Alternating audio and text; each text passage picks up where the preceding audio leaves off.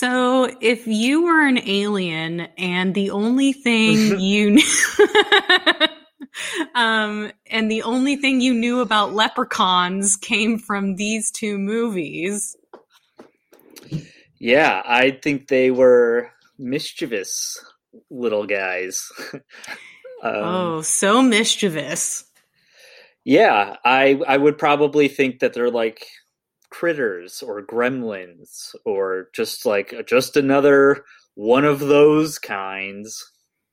Is that common among Irish folks?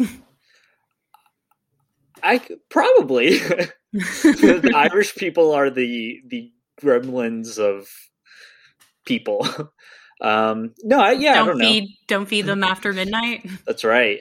Um, yeah, it's fun. The leprechauns are fun. You know, they like to play. Yeah, I would definitely say that both movies make leprechauns out to be incredibly fun, silly. They all love substances. They all like to party. All the leprechauns want to party. And both leprechauns are really good at just getting women to show up places. Yeah, they've got connections. They know people who know people. Um, The yeah, I guess. McCallums who know the McCarthers who know the Fitzgeralds whose second cousin works for Tommy Two Shoes. Yeah, I don't know if it's like almost like a vampire thing. If they have some of that vampire mystique, where it's just like people are drawn to them and hypnotized by them, find them alluring. I don't know if leprechauns are more alluring. I really think that it's the Lucky Charms and the that pot of gold that really gets people going. Yeah. I feel like being a leprechaun would be extremely stressful because everyone wants to jack your shit all the time. Right, and you have to do creative things to punish them. That's even more stressful. It's like that's your job. It's like if I don't somehow tie this to what they take or how they take it, then you could be demoted, I guess. This is true. Well, let's get on with our creative punishment.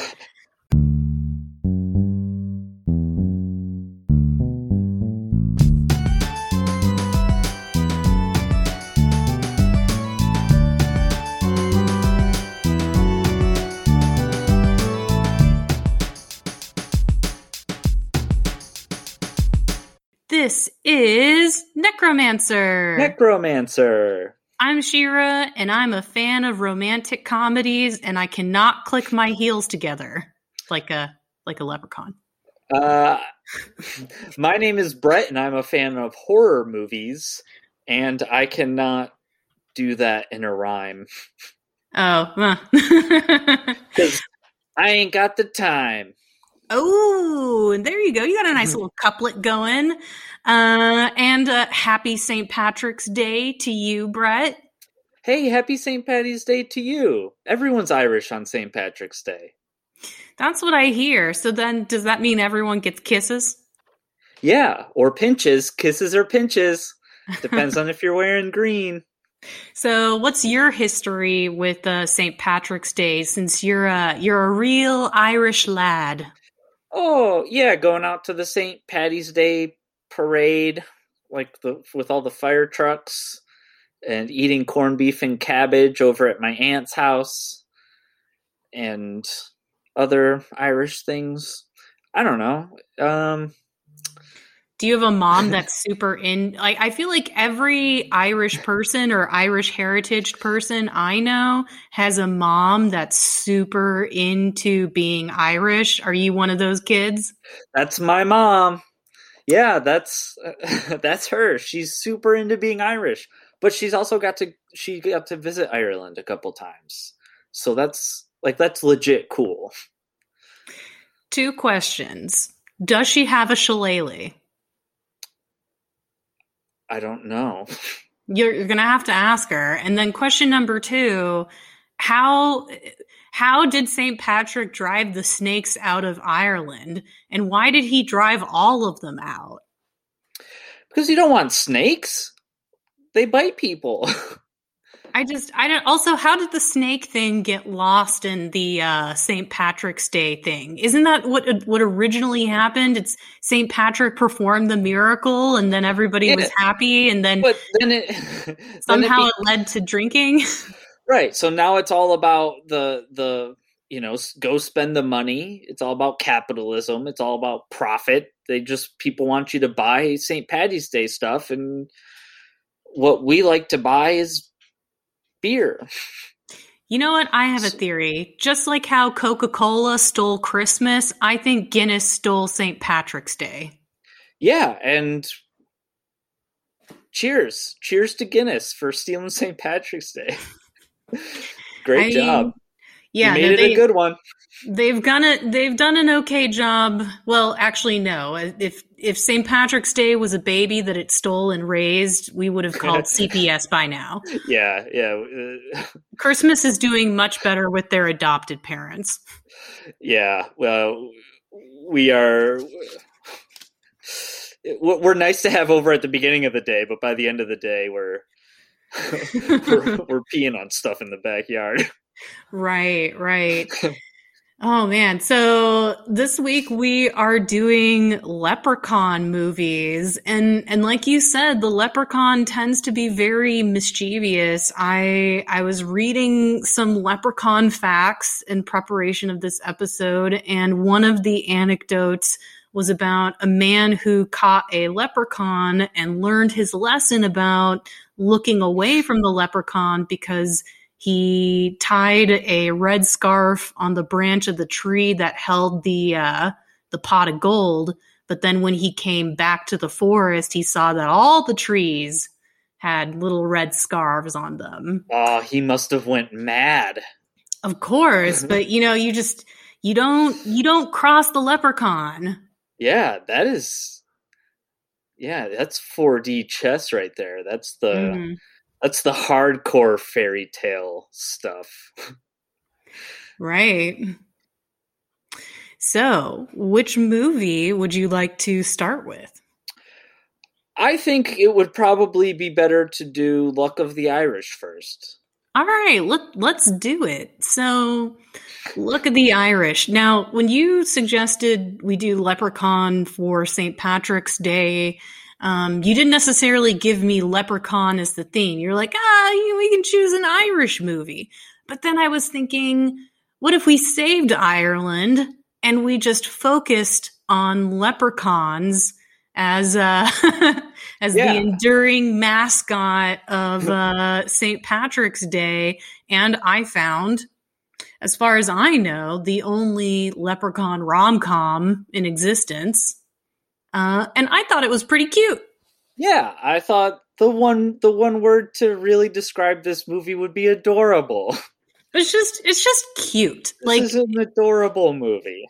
This is the kind of movie where I would see families playing during St. Patrick's Day, like how you play It's a Wonderful Life. And maybe you're not watching every scene of the movie, but you're drinking your green beer and glancing over and being like, isn't that cute?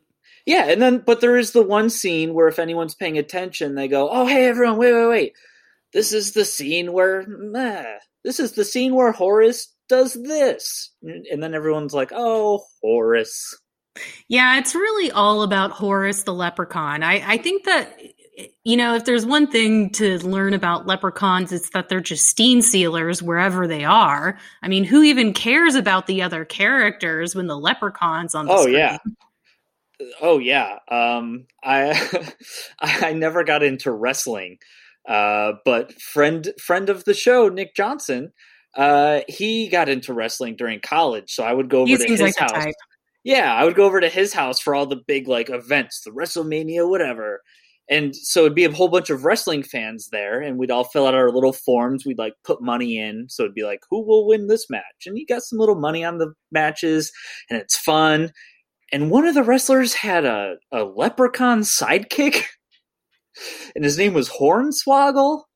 And I like, even Hornswoggle was just an absolute scene stealer. Like, every time he came out, the crowd would go nuts for Hornswoggle.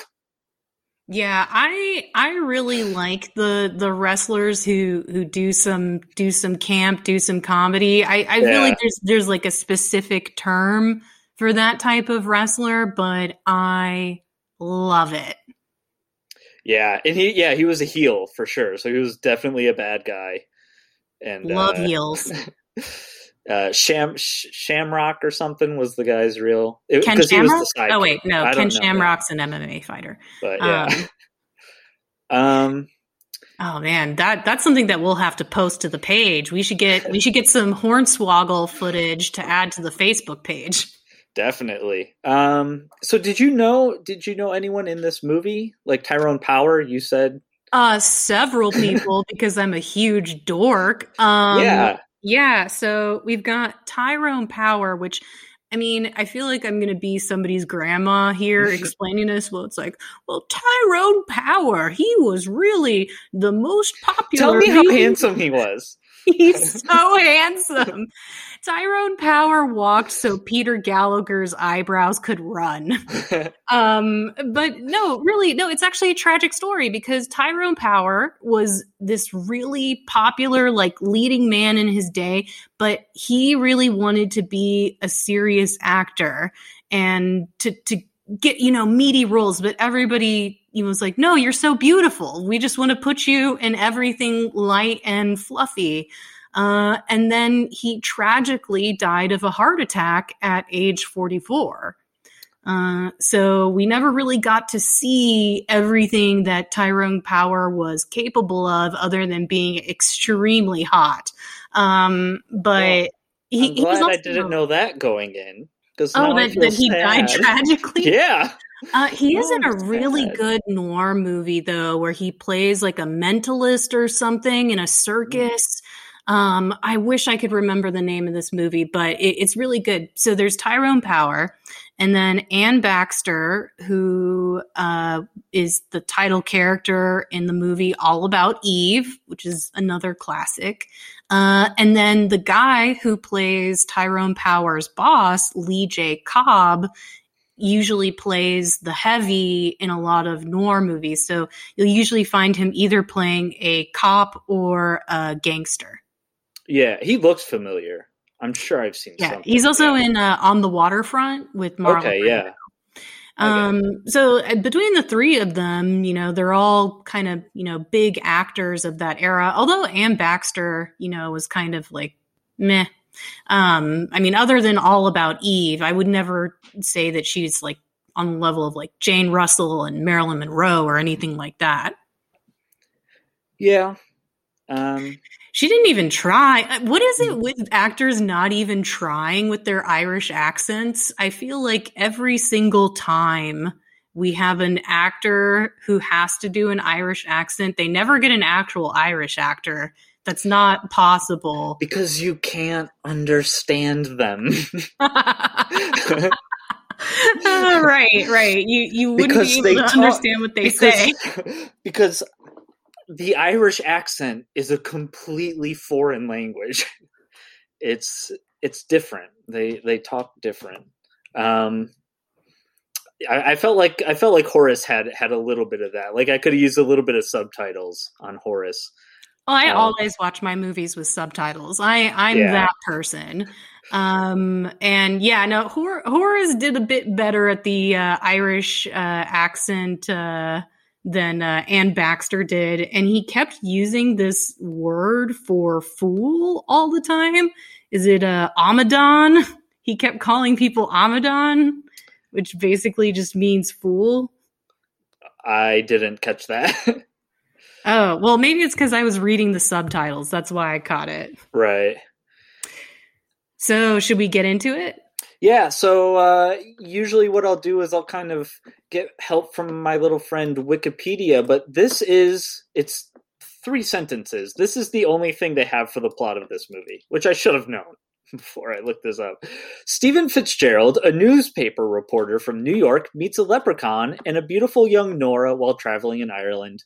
When he returns to his fiancée Frances and her wealthy father, Augur, in the midst of a political campaign in New York, he finds that the leprechaun and the young woman are now in the big city as well. Stephen is torn between the wealth he might enjoy in New York or returning to his roots in Ireland. And that's the movie. A nice, adorable little movie it is. There's so much more. There's so much more. So we start out, he's going through Ireland, and my impression is he's going through Europe, and then he's kind of whisked back to New York in a rush. Yeah. He's a journalist, I think. Right. So he's a writer, he's a journalist, he's kind of freelance, and then he gets this big news that he has to be in New York right away. And so he's trying to get there, and he is... I didn't get this watching it the first time, I guess, but we already know he's engaged? Yeah, or no? I don't know. I don't know about that, but like things are serious with Frances. I guess so. So, or she's just really hot. Sure. But either way, he's on his way to New York, and he stops off in this little town in Ireland, and he meets a leprechaun who no one believes is real because he's by the waterfall that doesn't exist. And the guy catches the leprechaun, and then he gives him back his gold. And so the leprechaun is totally besides himself. He's like, no one ever does that. They always take all my gold. They never give it back. So cute. The way that he looks at him, like he's just fallen in love with him. Yeah. And so immediately we establish that this is a man who doesn't want the money just for the money's sake, right? Like, this is a good guy. He's got principles. Yeah. He wants to take what's his. Right. And so then he leaves Ireland, and Nora's very sad right away because they were supposed to be soulmates or something. She is very sad. Well, they were vibing. They were totally vibing. And then he goes to New York. There he meets with Augur, who's this guy who just wants to be a politician so he can make more money because he's already made all the money he can make. And he doesn't have any political values. He just wants to make money, but he wants to hire Stephen as his speechwriter. And so that means Stephen would basically have to be a sellout. Yes, that's spelled out. That part is spelled out very, like, it's very unclear what Augur does exactly. Is he a publisher? Like, he's just, I'm a big rich man. But it's communicated to us very well that Stephen is selling out. But it's like you said, it's like It's a Wonderful Life or something. It's very heavy on the morality because it's a holiday movie. If this were a Christmas movie, everyone would be like, this is the greatest thing ever. But it's Actually, yeah, you're right. Like, if it was Santa Claus that followed him back to New York, people would go freaking nuts. I mean, that's basically Miracle on 31st Street, right? Right. So now that Stephen has so much money and he has everything, he has the life of luxury that he's always wanted, because he doesn't want to really be huffing it around Europe being a cool writer, being a cool writer in Europe. That's a terrible job. He wants to have all the money he can just to live in a box in New York. So Augur gets him a butler, a manservant. And the manservant turns out to be the leprechaun, who's now come to teach him his ways and show him how to be a jolly old Irishman and not care about the money and live with Nora happily ever after. And so that's what the movie's really about. And that's an adorable movie. It takes a little long to get there, but... Yeah, no, there were some scenes I could have done without, even though it's like, it's pretty much not over 100 minutes long, I don't think. But it takes a while for us to get there. But I like some of the gags that they give us with Horace, like Horace drinking, him stealing the milk. It felt very number 5 to me. Like, he's he's a leprechaun, but he also might as well be Johnny Five because he makes all these cute little mistakes. Yeah, and Johnny Five's a good one because, like, it's programmed in him. Like, he doesn't know why he stole the milk. He just, he's not gonna drink it. He just wants the milk. It was on the doorstep. They put out an offering. It was for him. So yeah, it's very funny. It's very cute. I like the part where he's driving the car that breaks down, and then the cop's like, "Hey, I'm gonna kick you out of here," and he's like, "It'll take more than 10 of yous." And then like, "Hey, are you Irish? Yeah, are you Irish?" And then they start talking about the old island back home, and like it's Is that something that happens with Irish people? yeah, because Ireland's a very small island, so it's like everyone knows someone. It's very friendly. So yeah, and then I guess there's more stuff that happens. There's more hijinks. He meets Nora. Nora turns out to be there, and they kind of are like going on dates, but he's also subtly then dropping on her like, "Oh, by the way, I'm engaged." And I thought she played that scene pretty well when she had to be heartbroken. Good face acting from Anne Baxter during that scene where she just shuddered when he told her the truth and was like, "Well, have a nice life." Yeah, it was like the what's the movie that we just watched with Liza Minnelli in it? Arthur. Yeah, it was like Arthur. Like he drops that bomb on her too, where he's like, "Oh, by the way, I'm about to get engaged," and she played that scene super well, I thought too. There was also there's also a party going on, a wedding that Stephen kind of crashes. Although because it's an Irish wedding, you can't really crash it. Everyone's invited, I guess. But he meets Nora at this wedding, and then there's these funny little bits with this fire sergeant, because we know all the fire department is Irish. Mm-hmm. And then there's a fight in the Irish bar, and then the band just kind of keeps playing over the fight, and then as it dies down, we get a nice little close up of the band. Reminded me a little of I Married a Witch. Yeah, no, I liked that. I liked that part a lot. I thought that it was funny and cute. Oh, I also liked the bit earlier with the real manservant, and they got some great stunt casting with a guy who just looks so British. So like when he shows up, I'm like, oh, that's a manservant, right? Yeah, instead of this leprechaun, he's very clearly a leprechaun. I liked how. Just the cartoon logic of both of these movies, but the cartoon logic of this guy just met a leprechaun who is a leprechaun. Like you wouldn't forget that one day later. Like you just would not forget that. He's like, "Who are you? Who are you?" It's so you just met him. Both of these movies are basically they're both Looney Tunes cartoons.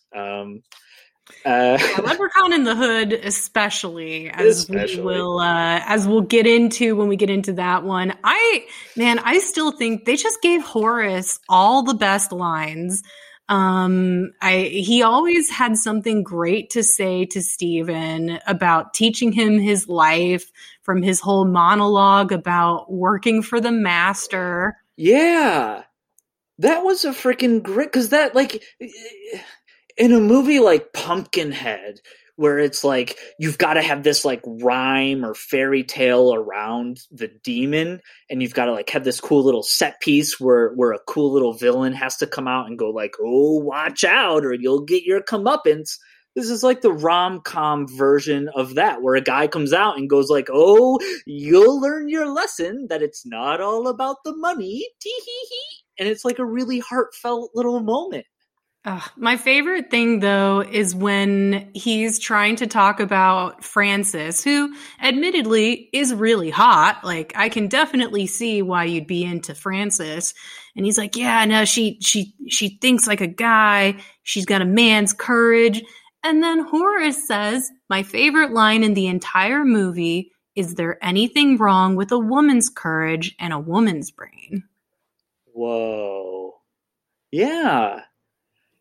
Yeah, he gives good advice. My favorite one was at the end of the movie when the coin turns into a pebble, and Horace says, "I offered you gold. 'Tis not my fault you prefer a pebble."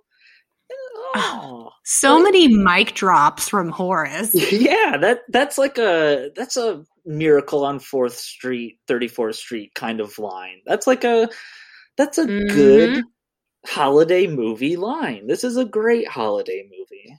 I liked it. And then in the end, when he has to give his big speech, just like George Clooney at the end of Up in the Air, he's got to give the big rom-com speech. And then we get I called it a mini Malkovich moment. Because just like in Being John Malkovich, the whole crowd started turning into Horace. Oh, yeah. Yeah, that was very silly and fun. Very, very ambitious special effects, because one of the characters stood up and they had to, like, it looked like Tim and Eric or something. It looked like Tom Goes to the Mayor, like the head floated on the body. It was very ambitious for the time. But yeah, totally in the moment. He sees Horace everywhere. He goes back. He marries Nora. Kind of ending with great, old school Hollywood tradition of great endings. We've got like I want a wife like Nora. There aren't any. And then he puts the bottle of milk out for his friend, and the guy sneaks up behind him, and he freaks out, does the old Irish want to fight kind of stance, which is what he did to the guy at the beginning of the movie. So it all comes together. It's a happy fairy tale. This was a charming movie. I really liked it. I really liked it too, but I mean, as I said over Messenger, it's really Horace that was just fucking adorable. Yeah. Everything he did was adorable. Yeah, he had that screen presence. He knew what he was doing. He seemed authentic. He seemed like the real deal. Yeah, I wouldn't be surprised to learn that guy is a character actor who does a lot of little bit parts. Yeah, I could see that. So, unfortunately, we have to do it. We have to give someone in this movie the old in the hood treatment. So, who's it going to be? Who are we going to use an antiquated term? Put a cap in? Yes.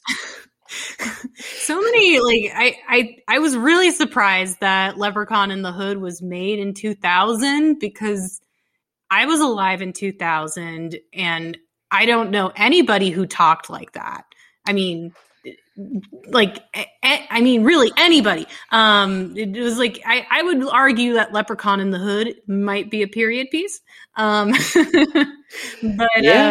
But yeah, who to kill in this movie? You know who I would kill? That little suck up that works for Lee J. Cobb, the one who's like, anything you need, DC. I got it, DC. And it's like, oh, God, you're so obviously just sucking up to the boss. Yeah, something Botham. Yeah, Higgs Bottom or something. Yeah, Higgs Botham. Yeah, I could see that. I wanted to kill the restaurant owner who kept feeding him the stew. Because that sounded like torture. As someone whose main reason for hating holidays is the fact that holidays are so food oriented, and I have such a tiny tummy and a very picky palate. It's like I don't like people coming over to me and giving me food and telling me to eat more and telling me what to eat. Like, I want to pick out my own food. I want to pick my own portions. Don't be served. Don't pick for me. So you know what though? In all fairness, I wouldn't just kill him. I'd give him the jigsaw treatment. I'd give him some sort of stew trap where he'd have to like eat his way out if he wanted to live. You know? Diabolical. Yeah, we've never talked about how we would kill people from the rom-com before. Yeah, I mean, so it's kind of like mercy killing. That's the only time I've said that. It'd be like Leprechaun riding in on a little tricycle and some rhyme about game. Leprechaun is my name. Do you want to play a game? Yes, that's why we leave the leprechauning to Warwick Davis. That's right. we don't have what it takes necessarily. Yeah, no, I that makes a lot of sense to me. Yeah. So I had a really, really tough time with this one. I wrote a very short pitch for my horror movie What about you? I went with the holiday tradition of combining both movies into one mega movie. Oh, I can't wait. I can't wait. Okay, well let's get through this Right. this piece of this pebble before we get to your gold coins. Ooh, right. Yeah, I realized by the end of my remix that I hadn't killed anyone. So we may have to think of people to kill. All right. So I called this one My True Name. And it's about Nora. You know, she's a lonely single lady in Ireland. Not many men come around to her inn in the remote countryside. But then Stephen, that sexy, smoldery Tyrone Powers looking fella, his car breaks down and now he has to spend the night. And then also Stephen stumbles on the leprechaun. And nobody but Nora really humors him and they grow closer. So kind of like the first movie. And then, of course, Stephen has to return to America. Nora, there's nothing that she can do about it.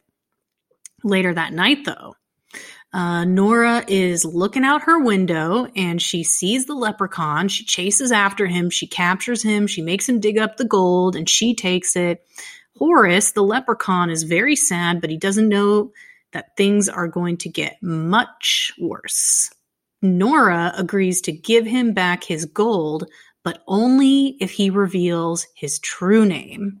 And this horrifies Horace because if you know a fairy's true name, you can order them to do literally anything you want. Oh, snap. Is that for real? It is like, so leprechauns are, I guess, in the folklore, mythology, they are fairies. So not all fairies are leprechauns, but all leprechauns are fairies. And part of fairy lore is that all fairies have a name that they give, and then they have their true name. And if you know their true name, then you can say that name and get them to do anything. So a fairy never reveals their true name. I had no idea. I'm learning. Yeah, I mean, well, I figured I already did the Wild Hunt for Leap Year, which is another, Irish, British folklore thing. So now we got to get with the fairies and their true name. So he tells her his name is Horace Hornswoggle. I made my guy's name Hornswoggle too. Nice. And now Nora is basically Horace's master. She orders him to go with her to New York to make Stephen fall in love with her. The only problem, Stephen, he's already engaged to an heiress named Frances and working for her dad. So now Horace and Nora need to get rid of them. Nora has Horace arrange magical accidents to bring her into contact with Stephen, and then she asks Horace, now this is specific, she asks him, take care of Frances and DC. And he seems like he's complying, but he's also got that wily little twinkle in his eyes. Horace goes to Frances, disguised as a butler. She lets him inside. He reveals his true nature. She, of course, is freaked out. He explains, he tells her that he was sent by Nora to kill her, but what Nora doesn't realize is that she didn't... double agent. Well, no, so if you know the fairy's true name, you can tell them what to do, but also how you word your command is everything. So she said, take care of him, meaning kill him, but he can choose to take that phrase literally. And he's going to try to figure out a plan to get out of this bondage. And in exchange, he'll help Frances get Stephen. And then she asks Horace, well, what are you going to do with Nora if we succeed with our plan? And Horace just says, leave her to me.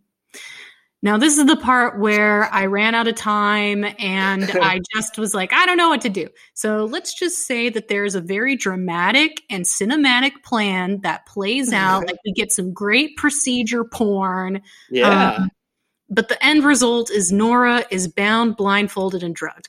And Stephen and Francis then, of course, ask Horace, are you going to kill her now? Like, you can't do that. Horace says no. And then that's when he cuts out Nora's tongue and she wakes up and screams. And Horace then just says to her, you should have never made me give you my true name.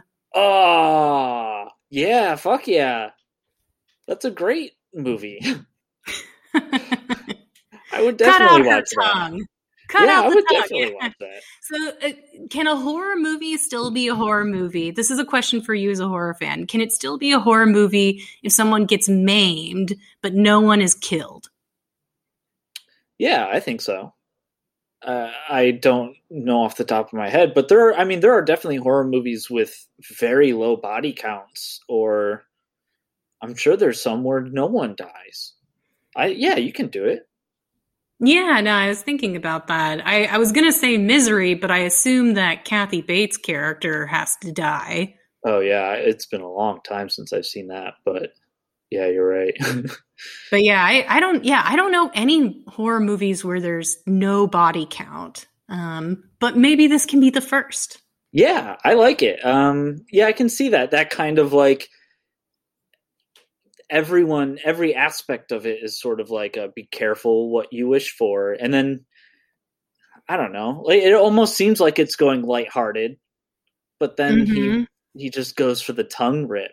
And then, yeah. Well, how else is he going to stop her from ordering him around? Right. That's great. I like it. But yeah, it's a mixed bag. The tongue rip would have to be like the most goriest part of the movie. All the other hijinks up until then would have to be more or less relatively lighthearted, where it's like, there's tension. It's like, oh no, she's losing her job, or oh no, this or that. But the tongue rip. That's what people are going to be talking about. That's the word of mouth. Don't. Oh, you could be like, don't say the name of the movie, because the movie is his name, and then that could be part of your marketing. Don't say their true name. Now that you already said it, you're gonna die, so you might as well watch the movie. Right. No, you don't fuck with fairies. Like, people think from Disney, from Peter Pan and Tinkerbell, that fairies are this cute little thing, but in all the real fairy stories, they're duplicitous, they're shifty, they will convince you something's gold when it's really just a useless rock. You can't trust fairy folk. Like the Hellboy tooth fairies. Mm-hmm. Yeah. Well, that was fun. Shall we journey on to the hood? Let's go to the hood. Or the imaginary hood as it exists in this movie. Right. This is the reason why I wanted to do a holiday episode, was to watch one of the Leprechaun movies. So you let this one go to the people as far as which Leprechaun movie you were going to watch. Did you anticipate that they would go for the hood? Honestly, I think In the Hood is probably the most famous of the Leprechaun movies. I think I knew about In the Hood before I knew about Leprechaun. I've only seen 2 Leprechaun movies, In the Hood and then, of course, the original Leprechaun.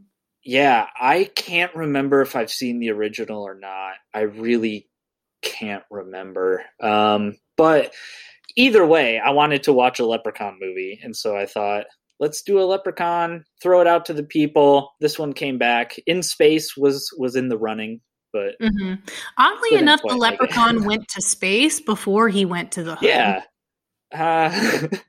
You'd think that the hood would be the first stop before we went into space. I always imagined that space is the graveyard for most horror franchises. I don't know. Jason X, I thought that movie was pretty badass. Yeah, at least Jason went to Manhattan, though, before he went to space. That's true. I don't know who the star of In Space would be, but I'm assuming that Ice-T was like, he was the biggest the franchise could get, period. Was he also in the space one? No, I don't think so. But that's what I'm saying is, like, like, you might as well go to space, because once you get Ice-T playing essentially Ice-T, that is the end of the franchise. Even though there is another one after this. Yeah, I mean, they just kept going. Like, this is number 5. Yeah, and there is a number 6. Are they all Warwick Davis? Probably. I don't know.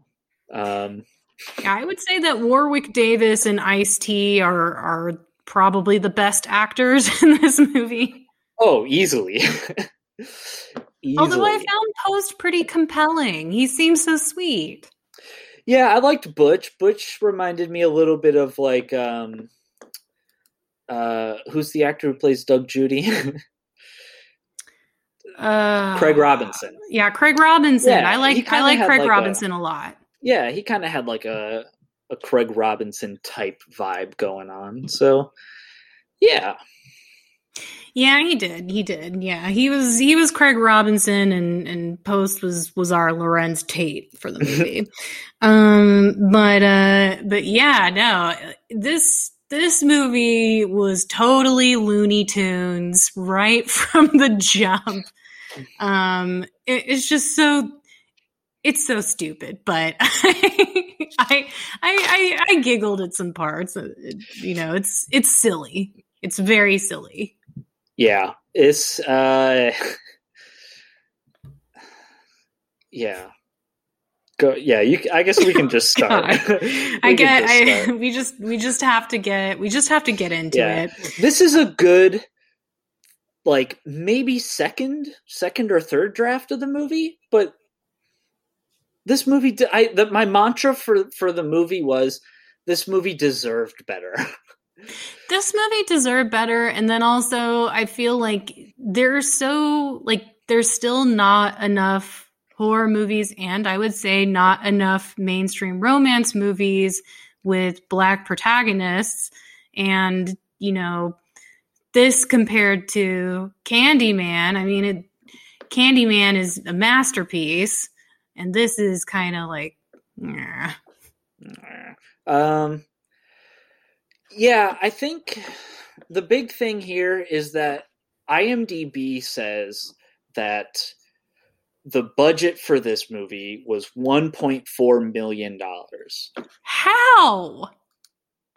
That makes sense. Was it all Warwick Davis? Like, paying Warwick Davis? No, that makes sense. 1.4, because food alone is probably got to be at least half that budget. It is expensive to feed a crew. But a movie like Hot Rod was $25 million. And a lot of that was probably for advertising, right? Because they had Lorne Michaels and stuff behind them. Hot Rod, which has become an internet underdog, an internet sensation, very memeable movie. It's a really funny movie. I like it. I feel like anytime you see it on the internet, it's always got a crowd of people who are backing it up going, this movie makes me laugh every time I watch it. That movie only made $14 million at the box office, though. Ooh, so they didn't make back their budget at all. At all. So Leprechaun in the Hood is a movie that deserved better. It deserved its whatever is the Black version of Lonely Island. Like, Ice-T was perfectly cast in this movie, and he played it perfectly in this movie. He plays a cartoon of himself in the movie. He's and everything about this movie is great, except for the fact that it was shot on a $1.4 million budget with a crew that was just kind of like, it's our job, instead of a hungry crew like Lonely Island. You know what I mean? Like, the people in Lonely Island, they had to prove themselves. That established their careers. You know, it made them go from just SNL writers to Hollywood stars. And that's what this movie needed. This movie needed some people who could put some oomph behind it. And it needed some money. Yeah, I mean, the money problem is really at the root of it all, right? Yeah. I mean, you know, more money, more problems. So should we get into the summary? Let's do it. Okay, so we start off in the 1970s Motown era, And Mac Daddy, played by Ice-T, breaks through a wall and comes in wearing the worst wig I've seen since Halle Berry's in The Call. Actually, I would say the wig that Halle Berry wears is much better. But yeah, oh my God, the wig that they put on Ice-T here was pretty bad. I stand by Halle Berry's wig in The Call. I know I defended it in the episode, but I stand by that wig. I thought her hair was cute in that movie. And it was cute in a way that made her seem unassuming, like, oh, she's just someone who answers the phones. But then it's like, no, she's the badass who saves the day. I respect your opinion on that, and I think you should keep defending the wig, especially since it has its own Twitter account. We should start following them. But yeah, immediately, just from the way that this movie is done, immediately, the way he pops his head in with that wig, it is a cartoon. We are immediately in Looney Tunes land. Roger Rabbit is filming right down the street. This is wacky. I was like, oh my God. How could this movie not, like I know people shit on this movie, but this movie clearly has a sense of humor about itself. It clearly isn't on the joke. I was like, how? How could they possibly, how could this movie possibly go downhill, you know? And oh boy, was I wrong. Well, the problem was that they never kept up with the pure zaniness. Like, if it was at the level of zaniness in the first scene, as in every scene, this would have been a totally different movie. That would have been pretty funny. You know how in Crank... They should have given the Wayans brothers this movie. Yeah, you know how in Crank, after he gets injected, which is the first scene of the movie, the rest of the movie is just like, ah! Because it has to be or it will die. That's what this movie needed to be. Yeah, no, we needed some Crank. But, you know, unfortunately, Ice-T can't carry this entire movie on his shoulders, and neither can Warwick Davis. They just, you know, they're doing the best that they can. But Mac Daddy and his pal Slug, apparently is his name, they find the petrified statue of the leprechaun, with his gold, and I guess the necklace that the leprechaun wears, the chain that he has, is what makes him petrified. Mac Daddy seems to already know that the flute has magical properties. Like, the only intro we got in this movie was almost like a Tales from the Crypt Keeper style intro where I was like, okay, I guess the leprechaun is telling us the story. And then we go right into the break-in. So anyways, Mac Daddy takes the flute, and Slug takes the necklace off of the leprechaun, unfreezing him.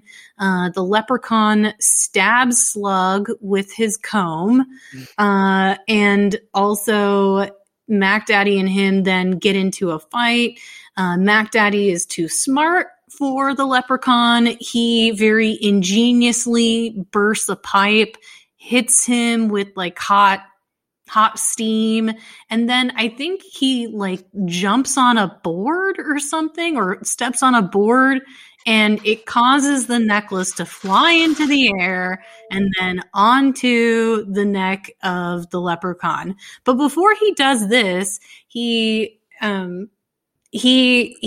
this afro, this wig that has the same physics as Mary Poppins' carpet bag.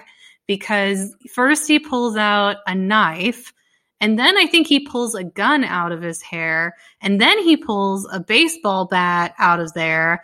And of course, none of this works on the leprechaun until he does the rake step. I mean, like, in all fairness, when Antonio Banderas and Robert Rodriguez do it in Desperado, right? At the beginning of Desperado, he walks in and he shoots up the place.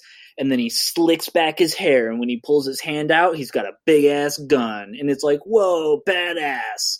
So, like, in this movie, like, yeah, he's got the hair full of stuff, and I like how he goes back to it when it's empty, and he's like, I'm all out. Yeah, I enjoyed that. Like, if we had Mary Poppins physics through the whole movie, I would have loved it. But more frying pans to the faces. Yeah, you only get this moment, and then of course the moment later where the leprechaun sits down to eat with Post's mom because she's a mom and he has to do what she tells him to do no matter what. But yeah, it's purely zany. Anyways, fast forward to quote unquote modern day LA, but more like LA in 1990. It's like LA, like it like their rap is so like, it's like Sugar Hill Gang rap in the beginning. It's the white people version of what black culture was 10 years prior. Well, that's not necessarily true. Actually, apparently Post, the actor who played Post, wrote all the rhymes and lyrics for this movie. So he didn't have to do this thing where like he has to make their first raps bad, and they are really bad. And they feel like it's not with the times, the current times. Yeah, the songs were done on purpose. So when though some of the songs are cringy, they're cringy because that's how they're supposed to be. So yeah. It's also just not. It's not as catchy as something like more spoof heavy. Yeah, it's just not. Yeah, if it were more spoofy, then it could be so much funnier. Like, yeah, I again, like, I feel like they could have been so much campier and so much crazier than they were. Right. But I mean, who knows? I mean, it just so much probably has to do with lack of budget. Like $1.4 million. That's not a lot of money to make a movie like this. I didn't even realize that. I have no concept of the cost that it takes to actually make a movie. I just know that if you don't make your budget back, that's pretty bad. Yeah. But yeah, so we get to semi-modern day. We've got 3 vengeful, aspiring rappers by the name of Postmaster P, Stray Bullet, and Butch. And Post is trying to do this whole positivity rap thing, and it's just not working. And, I really feel for the guy. This is in 2000, and I recently rewatched Love and Basketball, and I was looking up the sort of history of the movie.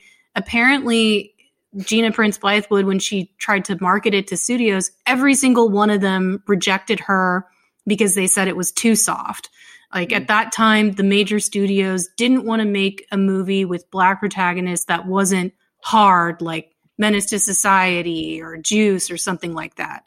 Right. So there is this kind of, I do think that there's something interesting to be said about how there's this rejection of this idea of positivity and softness as, portrayed by a black protagonist. But Post is that guy. One of the guys who wrote this movie went on to write for Blackish, and that whole group of Did Kenya Barris write this movie? Because that would say a lot. No, the person was just a writer. It looks like, but this movie is good. This is a good movie. It deserved better. Yeah, like the setup is good. You've got and like. I think that the friendship between the 3 friends is really solid, and that's actually what I ended up focusing on for my remix. But also, it's like a fairy tale. He's trying to be positive, and then the more he goes down the path of not positivity, the more he goes down the life of temptation, the more he gets punished by the leprechaun. That's a horror movie. That's exactly what a horror movie is. This is a good movie.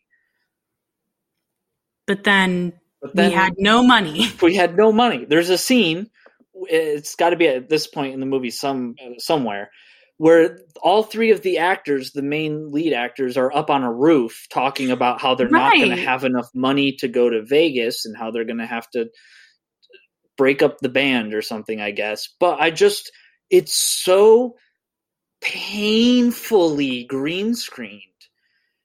And it hurt to watch the scene. Like, it felt so ugly and it felt so stiff, and it just, the shadows were all over the place, and like I could just feel it deep down, like because I knew what to look for, I could find specifics, but the roof scene is just ugly, and it just goes to show, like, yeah, when you've got no money, then this is what happens. This is you lose out on chemistry. You lose out on watchability. It's an ugly scene, and it did. I didn't notice that. What I noticed was this weird thing where, like, as Post was walking up to them, they had to do this dissolve instead of him like walking forward. Normally, they had to dissolve him forward, which was a really weird thing. And I guess they must have done that because of the green screen. That was probably a scene that was written after, so they had to edit footage to transition us there. And then it was probably like a pickup shoot, right, where that scene was written after they shot the actual movie, so they couldn't go anywhere on location, so they were just go in the back and shoot this dialogue. Like, these are how bad movies get made. And sometimes, like, if you're a Tim and Eric, you can embrace the camp, you can know how to, like, this movie unfortunately just doesn't have a lot of style. And it needed some kind of style. This movie is shot like it's done as a job, and that's right. And for the people who did it, it almost certainly was. But I think you are right that the story, the center, the Tootsie Roll core is definitely there. Yeah. But so they're really desperate, and they decide to rob Mac Daddy, especially after he decides he doesn't want to give them a record deal. So, you know what? Fuck him. Anyways, everything goes terribly wrong because Mac Daddy walks in on the robbery, and then Post, who didn't even want to be there, is the one who shoots Mac to save his friends. And then also he manages to get the all important whistle, the flute, the golden magic flute. And then Butch, of course, releases the leprechaun by removing the amulet.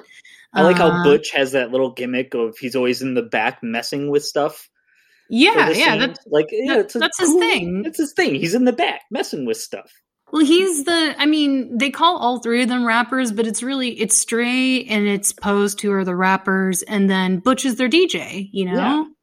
And he's like a science guy. He likes to figure things out. Yeah, so I like Butch touching and meddling. So of course he meddles with it. And now we've got the leprechaun back. They fire at him and then they run away. And then, let's see. Mac Daddy apparently lives because of the gold medallion he was wearing around his neck. And then he runs away from the leprechaun. I think that the scenes between Mac and the leprechaun are probably the best ones just because they're so loony. Yeah. All right. So then it's Bugs Bunny and Daffy Duck. Very, very much classic. And Leprechaun pulls a Bugs Bunny classic by getting into sexy drag to seduce his victims. So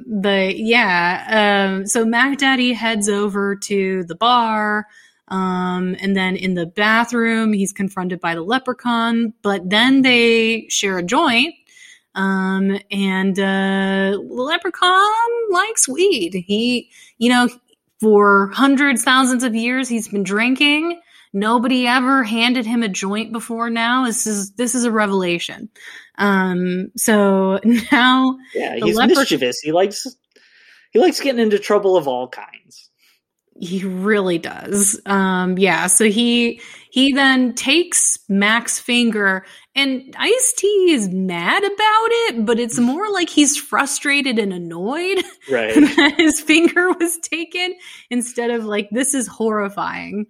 Then the leprechaun kills the bartender and takes 3 waitresses and turns them into his quote unquote zombie fly girls. And they do his bidding. Anyway, yeah, they're like the Juggies from the Man Show. Anyway, the following day, the three of them go to sell their stolen goods to the pawn shop so that they can get into the music competition. Post uses the flute in the pawn shop, and he sees everyone just completely stop what they're doing and look at him. Also, the leprechaun can sense when the flute is being used and uses it to track the three of them. So then later that night, he kills Jackie D, the owner of the pawn shop. Right. And he does it in the aforementioned Bugs Bunny drag method. What I think is weird about that scene is Jackie D sees this woman and he's like, Jackie C, is that you? That was great. Wait, so is this in drag or is this one of the zombie fly honeys? I don't know if this is a zombie fly girl or not, or if this is his girlfriend from the dead. Right. You know, it's like it's an illusion. My first thought was drag, but then I later when he summons the zombie girls again, I was like, oh, I think that was who was there earlier. But yeah. Yeah, and then also the leprechaun kills Chow, who didn't, Chow is definitely that stereotype of the Asian store owner who's racist to black people, but Chow's also kind of a fun guy. He told him, he's like, I know moves. So yeah. Why does Chow have to die? But he did for the horror. So then Mac Daddy confronts the trio at a party. He orders them to give the flute back, and then they don't want to. So then they run away. Wait, hold on. Did they shoot at him again, or did they just run away? They escape. Yeah, somehow. Anyways, they escape, and then Post reveals he's got the flute and shows that it's it's got magical powers.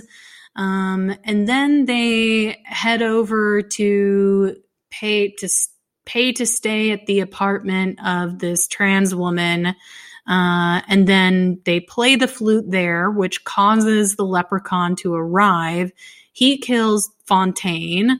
And then why does he kill her? I don't get it.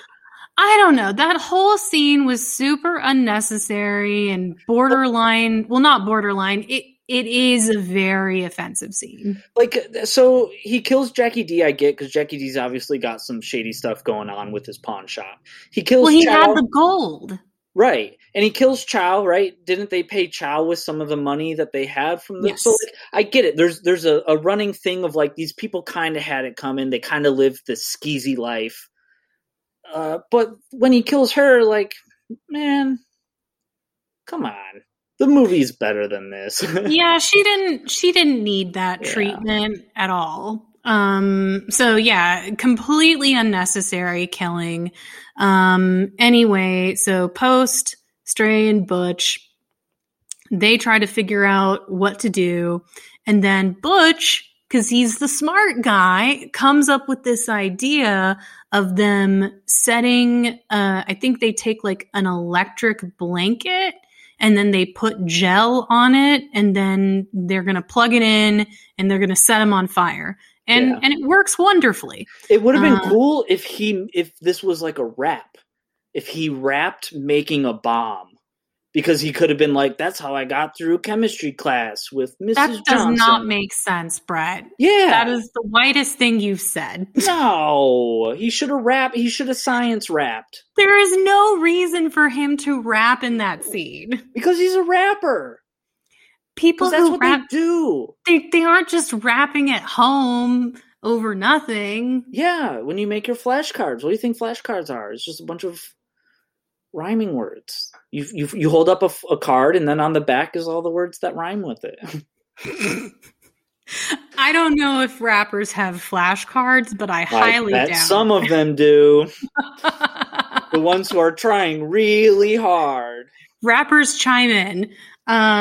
Anyway, rap, no rap, they succeed. And then they say they need sanctuary. I don't know if they had been watching The Hunchback of Notre Dame and they're like, sanctuary. That's what I gotta, like, I say the word sanctuary and then in God's house we're safe. And it's like saying a shield when you're playing tag or something. Poor Reverend Hampson. He has no idea what he's in for, but they stay at the local church. He makes a deal that if they perform for his congregation, they can continue to use the church as their sanctuary. At first, it seems to be going really badly. They're bombing. And it takes a lot to get people out of God's house. But they succeeded. And so then Post has to use the magic flute. Suddenly they're really good at rapping and they just, they kill it. And they love it.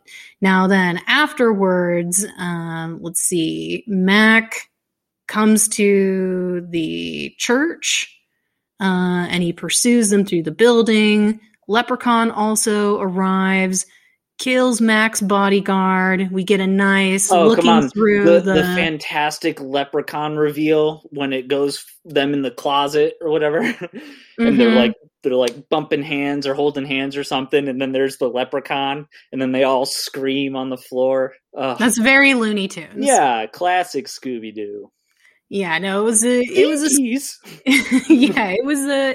Scooby move, to be sure. And we get a little peekaboo moment where Leprechaun looks through the hole that he put in the bodyguard's body, and then Mac does what he does best, which is run away.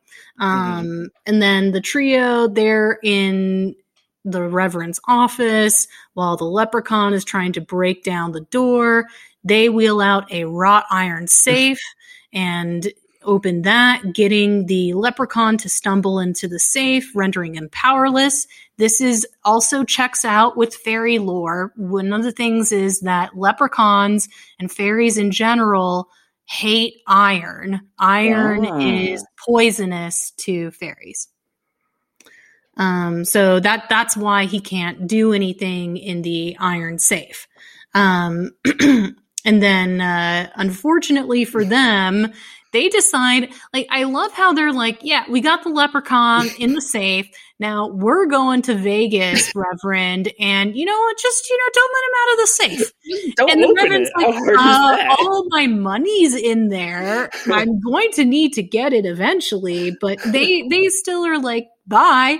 And then once they leave, the Leprechaun is like, zombie fly girls, come to me. And they do. And they kill Reverend Hampson and release him from the safe. And then the Leprechaun manages to confront the three of them after they've had an amazing set. Like they went on out there and they did an awesome. They're just riding on a high. Yeah, it's American Idol. They got to go to Vegas. They got to continue in the show. They got to advance. Yeah, no, they got to advance, but it doesn't matter because they have the Leprechaun's flute. And then the Leprechaun gets Stray to point his gun at Butch, and then Post gives the flute to the Leprechaun. And I don't know, like maybe it's because.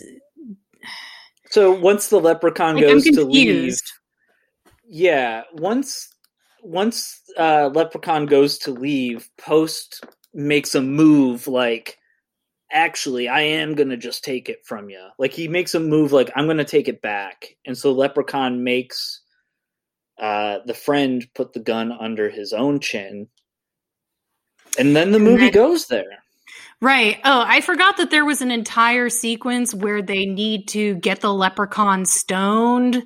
and they have to dress up like women, or does that happen after? That happens after. Yeah. Okay, this movie, like, so much happens in 100 minutes, but like only half of it should have stayed in the movie. Right, I agree. Oh God. Anyways, so Stray is dead. Now Post, Stray bullet.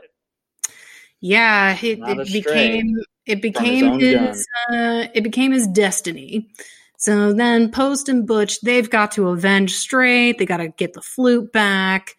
Butch finds out that the leprechaun is now living at the bar, and is it just me, or does it almost seem like they're not even going back to avenge their friend? They're just going back to get the flute so that they can be successful, so that their friend didn't die in vain. Right? Yeah, that seems which kind of is like a really shitty thing to do, but at the same time, this is a morality tale, so the fact that he kind of gets his comeuppance in the end, it kind of makes it okay for him to have shitty motivations. But also, don't you think Stray would have wanted them to go back? Oh, maybe. Probably. But he did it for the wrong reasons. That was like a side reason. Was getting revenge. Yeah. But yeah. And so then, I love it when Butch lays down the plan, which is we're gonna fucking give him this weed, which is a half 4-leaf clover, and he's gonna lose his powers, and we're gonna do it by dressing up in drag. And he goes, "That's a pretty good plan." And I was like, "Yeah, that is a pretty good plan."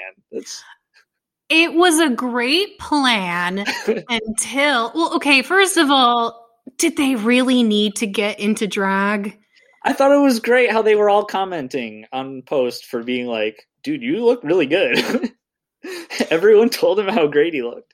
Michelle Visage would have read both of them to filth. No, especially Butch, because he didn't even bother to shave. I thought that was great. It's cartoon. Neither does Bugs Bunny. Bugs Bunny doesn't shave.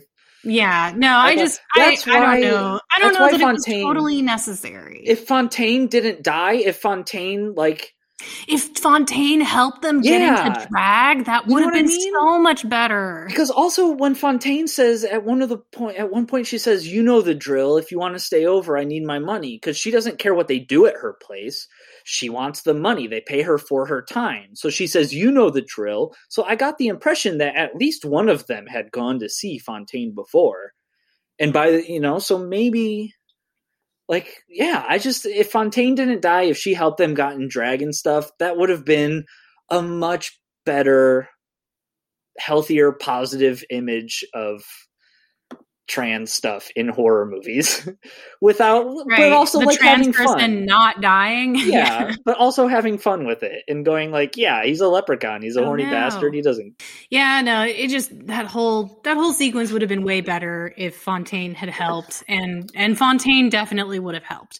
But yeah, so they go to the bar in drag, they get the zombie fly girls high. They release them from the spell. They get to the leprechaun. They share the joint laced with a 4-leaf clover, which, gets him so high he goes unconscious. They return the amulet to him, freezing him. And then, no, that's not. Sorry, I keep skipping ahead. Yeah, they get the flute, they go downstairs, but then Butch is killed by Mac. And then Mac offers an alliance to Post, but Post doesn't want anything to do with that. The leprechaun is back.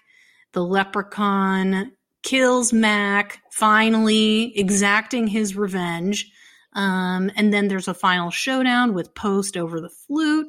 Post seems like he's outsmarted the leprechaun, and then we see the amulet fly in the air, but then it just cuts to the future. So we don't really know exactly what happened. My theory is that if the amulet is on somebody else's neck, then maybe that means that he can control them.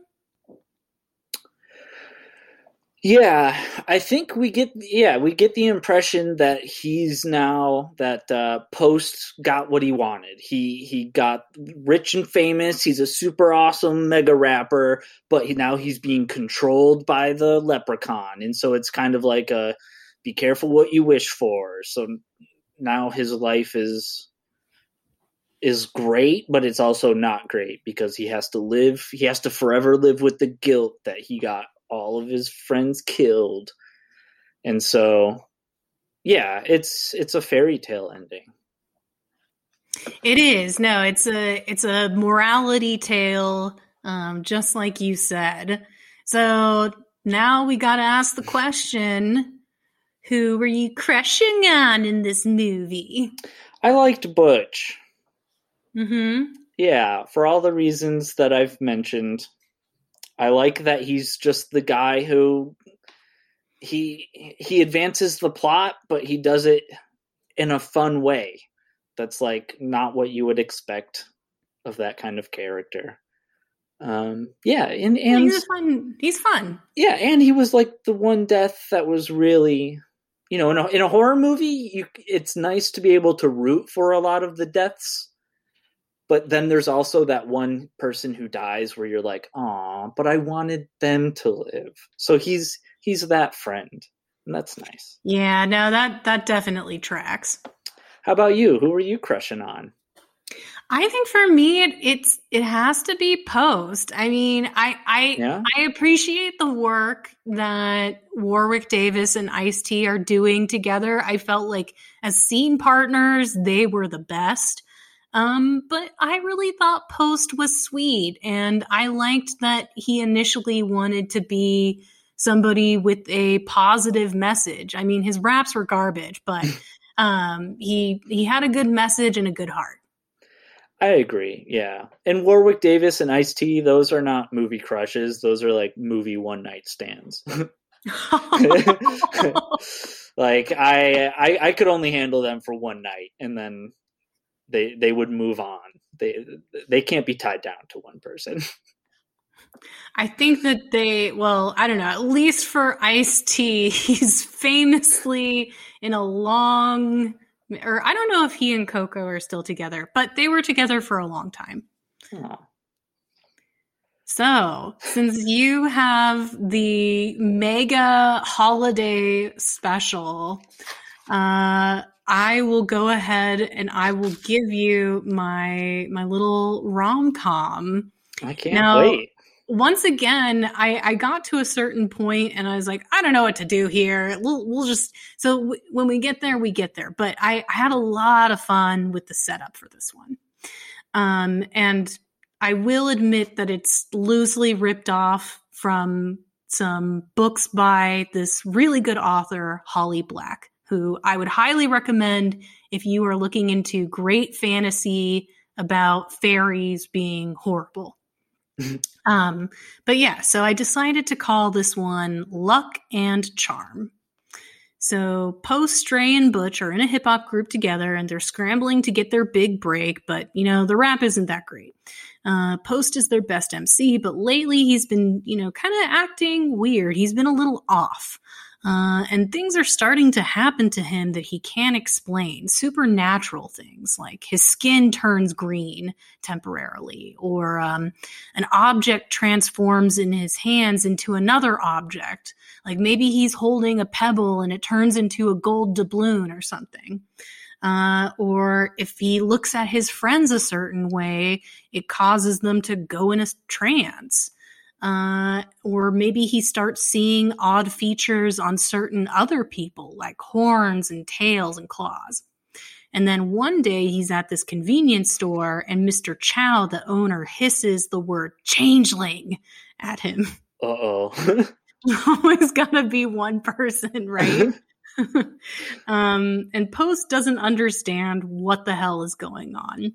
But then that night, things really get weird because Stray has decided that they need to steal from this local pimp, Mac Daddy, to get some money. And, Butch is in, but Post initially wasn't. But with everything going on in his life, he just can't be by himself. So he just decides he has to go with them anyway. And of course, everything goes wrong. Mac comes back when they're robbing the place and they end up in a shootout. And then Post, because we're in like this crazy high pressure situation, suddenly all the weird things that were happening little by little before in the movie start happening at the same time, and he transforms. His skin turns green, his fingernails turn black and sharp, the irises of his eyes turn golden, and everybody's like, what the fuck? What's going on? And then Post glamours Mac into letting them go. So just like how vampires have the ability to glamour people, fairies can do essentially the same thing. And so Butch and Stray throw like a big hoodie over Post. So it can be kind of ET style where they're trying to hide Post, because even though he looks totally different, he's still their friend and they want to help him. And Post tells him, we got to get Mr. Chow. So they get to Mr. Chow. Chow is oddly not at all surprised to see Post in his true form. And he says something like, I see you're a leprechaun. And then he's got some mogwai out in the back. right. You know, or like, you know, Chow just knows things. Or maybe Chow is a fairy himself. I didn't decide what Chow should be. But then we can get here's a trailer snippet. Butch says, leprechaun, he's 6'2", or like something like that. And then maybe Stray can be like, so where's the gold? So Post, he's just super shocked. He's traumatized. He doesn't know what to say. The actor who played Post, A.T. Montgomery, is really good at looking shocked, surprised, and sad. Yeah. That was probably his best acting. So then Chow explains further that Post is clearly a changeling. Post is like, well, what does that mean? Is the real Post somewhere else? And Chow says, yeah, he's probably in fairyland if he isn't dead. And so Butch and Stray, they know what kind of person Post is. So as soon as they hear what Chow says, they look at Post and they're like, no, Post, no. But that's when Post says to them, I've got to bring him back. It's what Mom would want. You know, because Post loves his mom. That's one of the things that we do get from the movie is he really loves his mom. And if he knew that he were a changeling and the real Post were out there, he'd want to get him. So, of course, Butch and Stray are like, well, we've got to go with you. And then they ask Chow how to get there. He takes them to the back of the store and he draws a door on the wall, Beetlejuice style, with a piece of chalk, and then pushes it inward and in opens Fairyland. And then he gives the chalk to Post and says, good luck, you're gonna need it. So then Fairyland seems like an amazing place for 3 seconds. Like I think you could get a really great gag where like they get in and they're like, wow. And then within the first 3 seconds, something fucked up happens. It's like it's like when you step into a bright room and at first it's really bright, but then your eyes adjust and you can see how dirty it is or something. Like, yeah, they step through the magical door, but all the magicalness wears off. Yeah, right. But this is more specifically cruel because Post sees these fairy creatures partying and they're laughing at a human dressed in rags eating what looks like garbage. And Post is so disturbed because when Butch and Stray see the same exact thing, they're like, oh my God, what an incredible feast. And then they start joining the human and eating trash as well, while all the fairies laugh at it. Because, of course, when you're a duplicitous magical creature, tricking humans is the height of entertainment. Right. And then they don't have TV in Fairyland. So then Post tries to take them away, but then he draws attention to himself. They're all like, what's this new leprechaun doing here? We don't know you. But before they can get too suspicious, a pixie steps out from the crowd and she claims that, oh, they're with me. And she's like, oh, this is my friend from Ironside, which is what they call the human world. So she Right. gets them away. She tells them her name is Moth and asks, what the hell are you guys doing here? It's really incredibly dangerous for you to be here.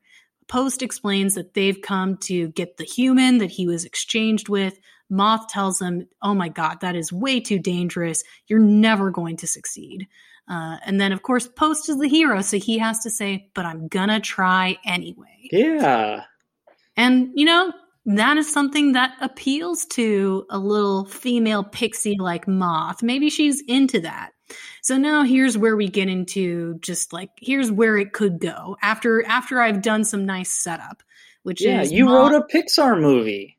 Yeah, something like that. Yeah, they gotta go on a magical journey. So Moth is the guide to Fairyland to the other three guys, and then while keeping them safe, maybe she's also teaching Post a little something about what it means to be a leprechaun and to be a fairy, and they fall in love with each other. We'll say that we have some obstacles in the form of the Queen of Fairies. Maybe she doesn't want to give up her little kidnapped humans. Maybe Post has to make a fairy bargain, and we all know fairy bargains are bad. Moth has to figure out how to save him. So I think that an appropriate third act for this movie would be her rescuing him, because he's the one who doesn't know anything about this world, and he's the one who's going to get easily tricked because he has a pure heart. So it's going to take somebody else to save him. And then also, I think that it would be cute if at some point Moth revealed that she also was a changeling, but that she wasn't able to save her human. And that's one of the reasons why she's so cynical about Post's mission, because she failed to do the same thing. But, you know, of course, it's something that brings them together and makes them all kissy. And maybe he vows to bring her back to Ironside. And then, of course, like all movies where people go to a different world, like Stargate, one person has to decide that they want to stay. And to me, the person is clearly Butch. Yeah. Butch is going to be the one who falls in love with Fairyland and is like, screw it, I belong here. This is my place. So of course, Butch stays behind. Moth, Post, Stray, and then the real Post. And because it's Fairyland, we'll say that he's a little younger than the actual Post because time is different there. Sure. So he looks like him, but as a younger kid. And then you can have him giving himself advice. Oh, that's a great scene. Giving advice about how to be in the real world? Yeah, like giving advice to your younger self. Like, if you could go back in time and tell yourself one thing. But it's like very, you know, it's like a riddle, you know. Yeah, I don't know. Yeah, I like that. That could be a very heartwarming Pixar moment. Yeah. And then so we can end on an epilogue where it's Post and Moth in kind of human forms visiting with his mom and revealing the real Post. And maybe Post isn't sure if his mom is still going to accept him, knowing that he's a changeling. And not only does she still love him, she loves him even more because he brought his brother back. Yeah, this is a great movie. I like it. Luck and Charm. It's got a Luck cute and Charm. name. I like it. The one thing in addition to your she needs to save him moment is like, they have to come at a impasse, right? Where like maybe he wants to do something and she says no, we have to do this, and then he leaves and she leaves on their own separate ways, and then she realizes oh wait, he's gonna walk into a trap, I have to go, like, so even though they're mad at each other, she has to go back and save him. And like, yeah, I like that. Yeah, I like it. The big conflict in a romance is so hard to get right. A lot of times people get it wrong and then make characters look really stupid because it's like, now I have to be in a conflict with you. Like in, I know you're thinking of Notting Hill. I can see it on your face. I can see the Notting Hill on your face. No, I was thinking of the good version. Did you ever see Brothers Solomon? No. With Will Forte and Will Arnett? They play two brothers. Those people. Yeah, they play two brothers who are complete nerds and like awkward human beings, like awkward to the max. They're SNL characters. Like they grew up around no one, so they don't know how to act around people. So they're just two weirdos, just complete weirdos. And their dad has like a heart attack and goes into a coma, and the doctor tells them, hey, usually if someone has something to live for, like a baby on the way, like a grandson, they pull out of the coma. So Will Forte and Will Arnett, who are two men who are terrible with ladies because they're so incredibly awkward, have to try to have a baby. And at the end of the movie, the two brothers have this really big fight, and then they do a little montage where they're alone, and then they come right back together. And their fight is great, and then their coming back together scene is great because it's a comedy, and they just play it up so much. But yeah, Step Brothers did a really great version of that too. I can't remember that one. I've only seen that one once. But Brother Solomon, I've seen I put it up there with Hot Rod in terms of underrated awesomeness. Noted. It's really, I love Will Forte. I love him so much. Yeah, directed by Bob Odenkirk. Oh, well, I love Bob Odenkirk too. Yeah. Yeah, no, that sounds great. So I'm ready. I'm ready for the holiday special. Give it to me. I don't have a name for mine, so you're killing it with the names on this episode. We'll have to come up with something. But mine is going to be, we start out with the sort of fairy tale, whatever is the Irish version of like Miyazaki. We start out with this fairy tale rendition of this man who finds this pot of gold, and he melts the pot into 5 trinkets, into a pen, a ring, a belt buckle, glasses, and then we'll say something like a medallion, right? And then he gives those items out to the people that he loves in hopes that they will bring them luck. And so he gives the pen to his boss, the ring to his wife, the belt buckle to his friend, and the glasses to a family member, like a dad or mom or grandfather or whatever. And then, it doesn't show who he gives the medallion to. But then we get all of that in a very Irish Miyazaki way. And then we cut to a courtroom where Horace is a lawyer, and he's defending this character who is on trial. And the character is the person who stole the gold, right? And so then we get the same retelling of the story about a man who steals gold, melts it down, pen to boss, ring to wife, belt buckle to friend, glasses to family member, and the medallion goes to we don't know. But now it's done in more of a horror animated style. So Rashomon effect. So yeah, so we have these 2 different story setups, the same setup, but 2 different genres, 2 different tones. One's whimsical and the other is very gruesome. And so now we have to put the characters on trial. We have to see what the boss has done with the pen. We have to see what the wife has done with the ring. And we have to put these characters on trial. And Hornswoggle is who I called the bad leprechaun. He's the prosecutor.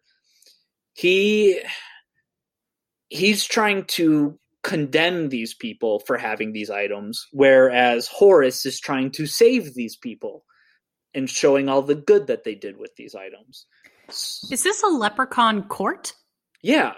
So they're in leprechaun court, and they're deciding the fates of these people who have their gold.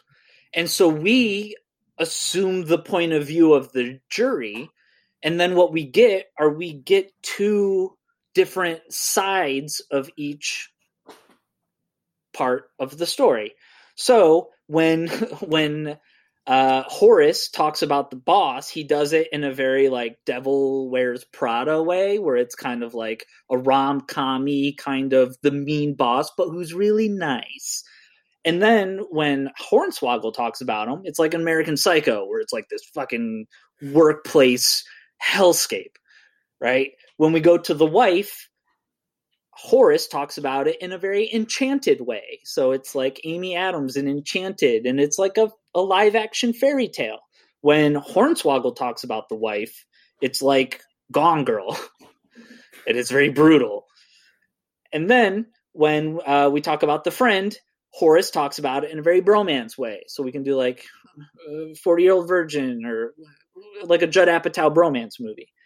When Hornswoggle talks about it, it's very much like The Descent, where a group of friends goes down into hell. Horace talks about the family member in a very like Wet Hot American Summer way, where it's kind of like all inside jokes. Like, you know, Wet Hot is a very inside jokey kind of movie. So that's how he talks about the family member. Hornswoggle talks about it like Pumpkinhead, which is a family member movie about family members summoning demons to get revenge for each other. So very horror oriented. Finally, when we talk about the medallion, we'll do some kind of trick where we see this story about the medallion, and it turns out that our main person on trial has kept it. And so we get this very Kumail Nanjiani kind of rom-com story where it's very personal. It's centered on themselves in this kind of inward journey. And then when Hornswoggle talks about it, it's very Nightmare on Elm Street. So like we go into their nightmares to see, you know, what happened. And then what we get to do is we get to play the jury. And so if you're in the movie theater or something, we'll have special technology. Because if you remember from my Thanksgiving one, we had a choose your own adventure set up. Here, we're going to have a jury system set up where we get to decide if the person gets the happy ending or the bad ending. Oh, kind of like Clue with the multiple endings. Yeah. And so like you can maybe vote on your little app or something. And so when you go into the theaters, you can like, some people will be like trolly, right? Like evil leprechaun, like, I'm just doing it just to fuck them. Ha ha ha. And some of them will be like, no, I actually really like that story. I want to see those characters be happy. And then at the end, we get this sort of meta conversation type between Hornswoggle and Horace, where it's like before sunset or something, and they kind of comment on the nature of man, and they say something really profound, but they say it in a very Irish, lighthearted way. So it's very much like you're the one who took the gold. You really wanted a pebble. They end it with something very cool. Kind of like Casablanca, when Humphrey Bogart and the cop guy are like, "Ooh, let's be friends." Yeah, that's exactly what they said. Oh well, I mean, I know. The famous line was, "Ooh, let's be friends." Now make them kiss. Yeah, so that's I don't know what a good name would be. Maybe like End of the Rainbow or something. All the colors of the rainbow, gold. You made me think of Witness for the Prosecution, so I'd want to make some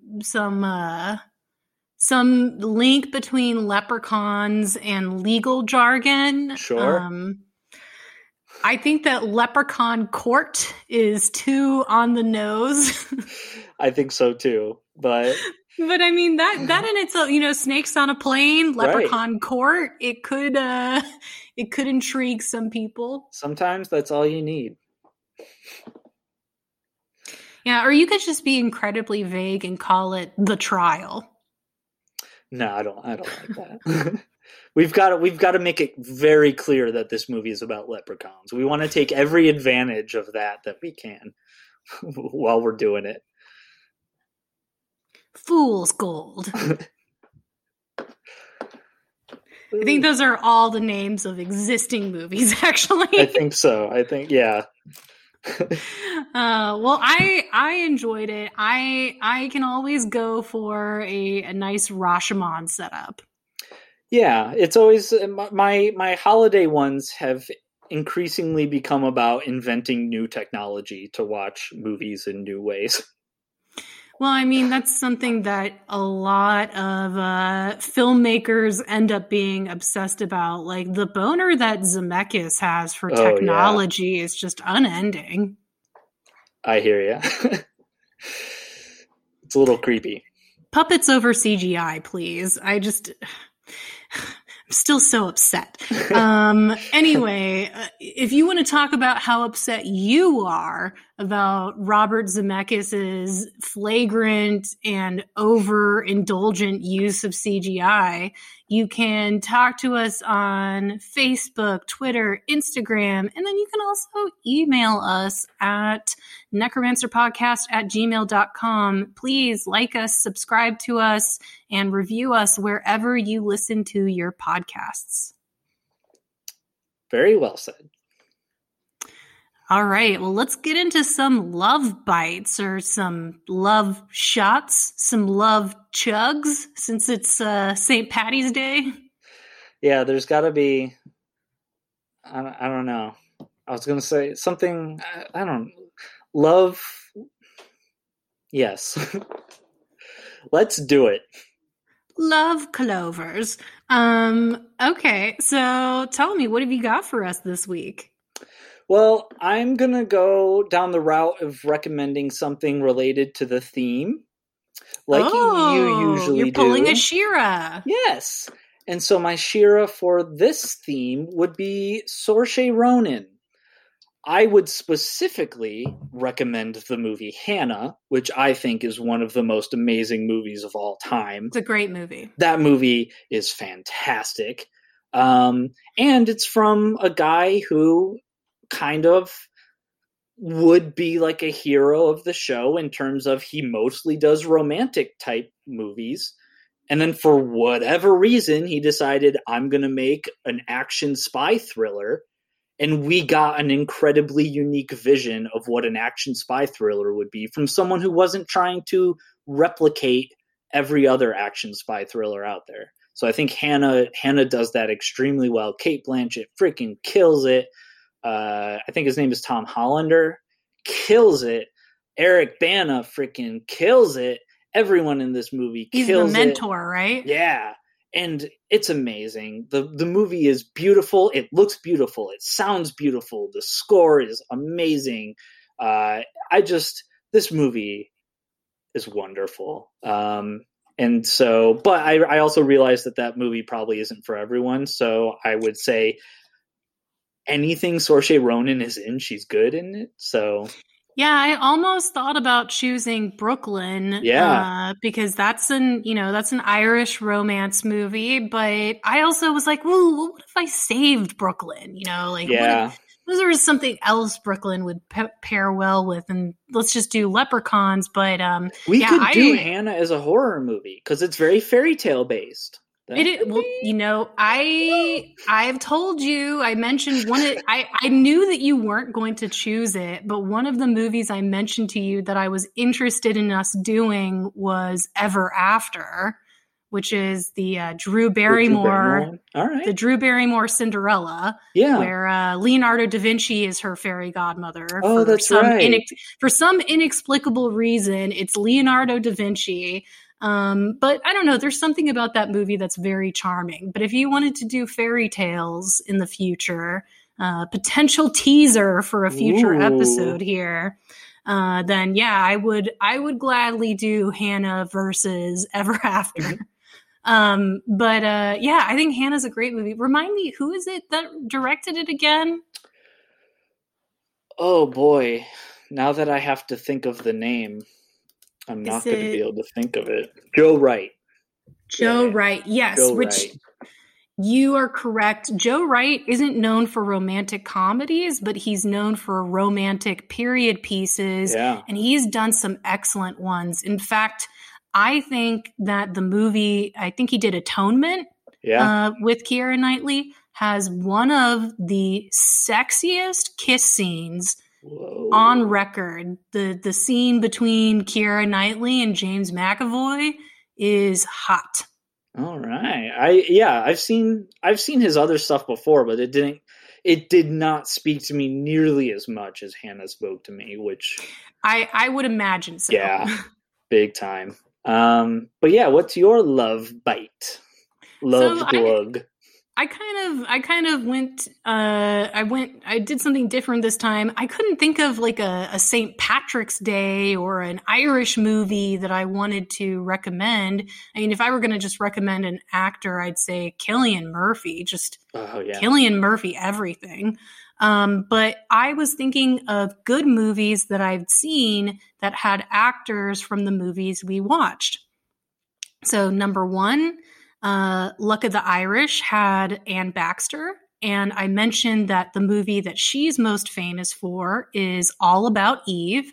It's a classic tale as old of time of an older woman taking in a younger woman who then proceeds to take everything in the older woman's life that she wants, including her job and her man. Mm-hmm. And it's a good movie. It's so like, it's very, you know how Laura is very catty? All the characters in Laura are always trading barbs with each other and dressing each other down and throwing shade. All About Eve is just like that. Right. It's famous for Bette Davis's line, "Buckle up, it's gonna be a bumpy ride." In fact, this was, I think, one of Marilyn Monroe's first movies, and she was so afraid to be Bette Davis's scene partner that I think she threw up and fainted or something. Ooh. But just like the idea of being in a scene with Bette Davis was just so anxiety inducing because she's, you know, at the top of her game in this movie. And so is Anne Baxter. Anne Baxter's really good in this movie as Eve. And then the second movie that I wanted to recommend, which I think is one of Warwick Davis's best movies, is Willow, the fantasy movie Willow, where Warwick Davis must deliver a baby and keep it safe from villains and monsters. And along the way, he meets up with a mercenary played by Val Kilmer, who is also very hot in this particular role. Like, you know, like how Brendan Fraser had peak handsomeness in the time where he was everything. I feel like this is like right around The Saint and, you know, some of the movies that really made Val Kilmer look good. Yeah. And his whole sexual tension with the female warrior character in the movie is really great. But yeah, Willow, it's directed by Ron Howard. It's a fun family fantasy adventure movie. Very nice. Willow and All About Eve. Yes. And then Hannah, I think between the three of those movies, you've got some great choices. Yeah, that's a solid weekend of movies. Mm-hmm. Yeah, it's a good hangover cure. Yeah, especially after all that green beer and corned beef.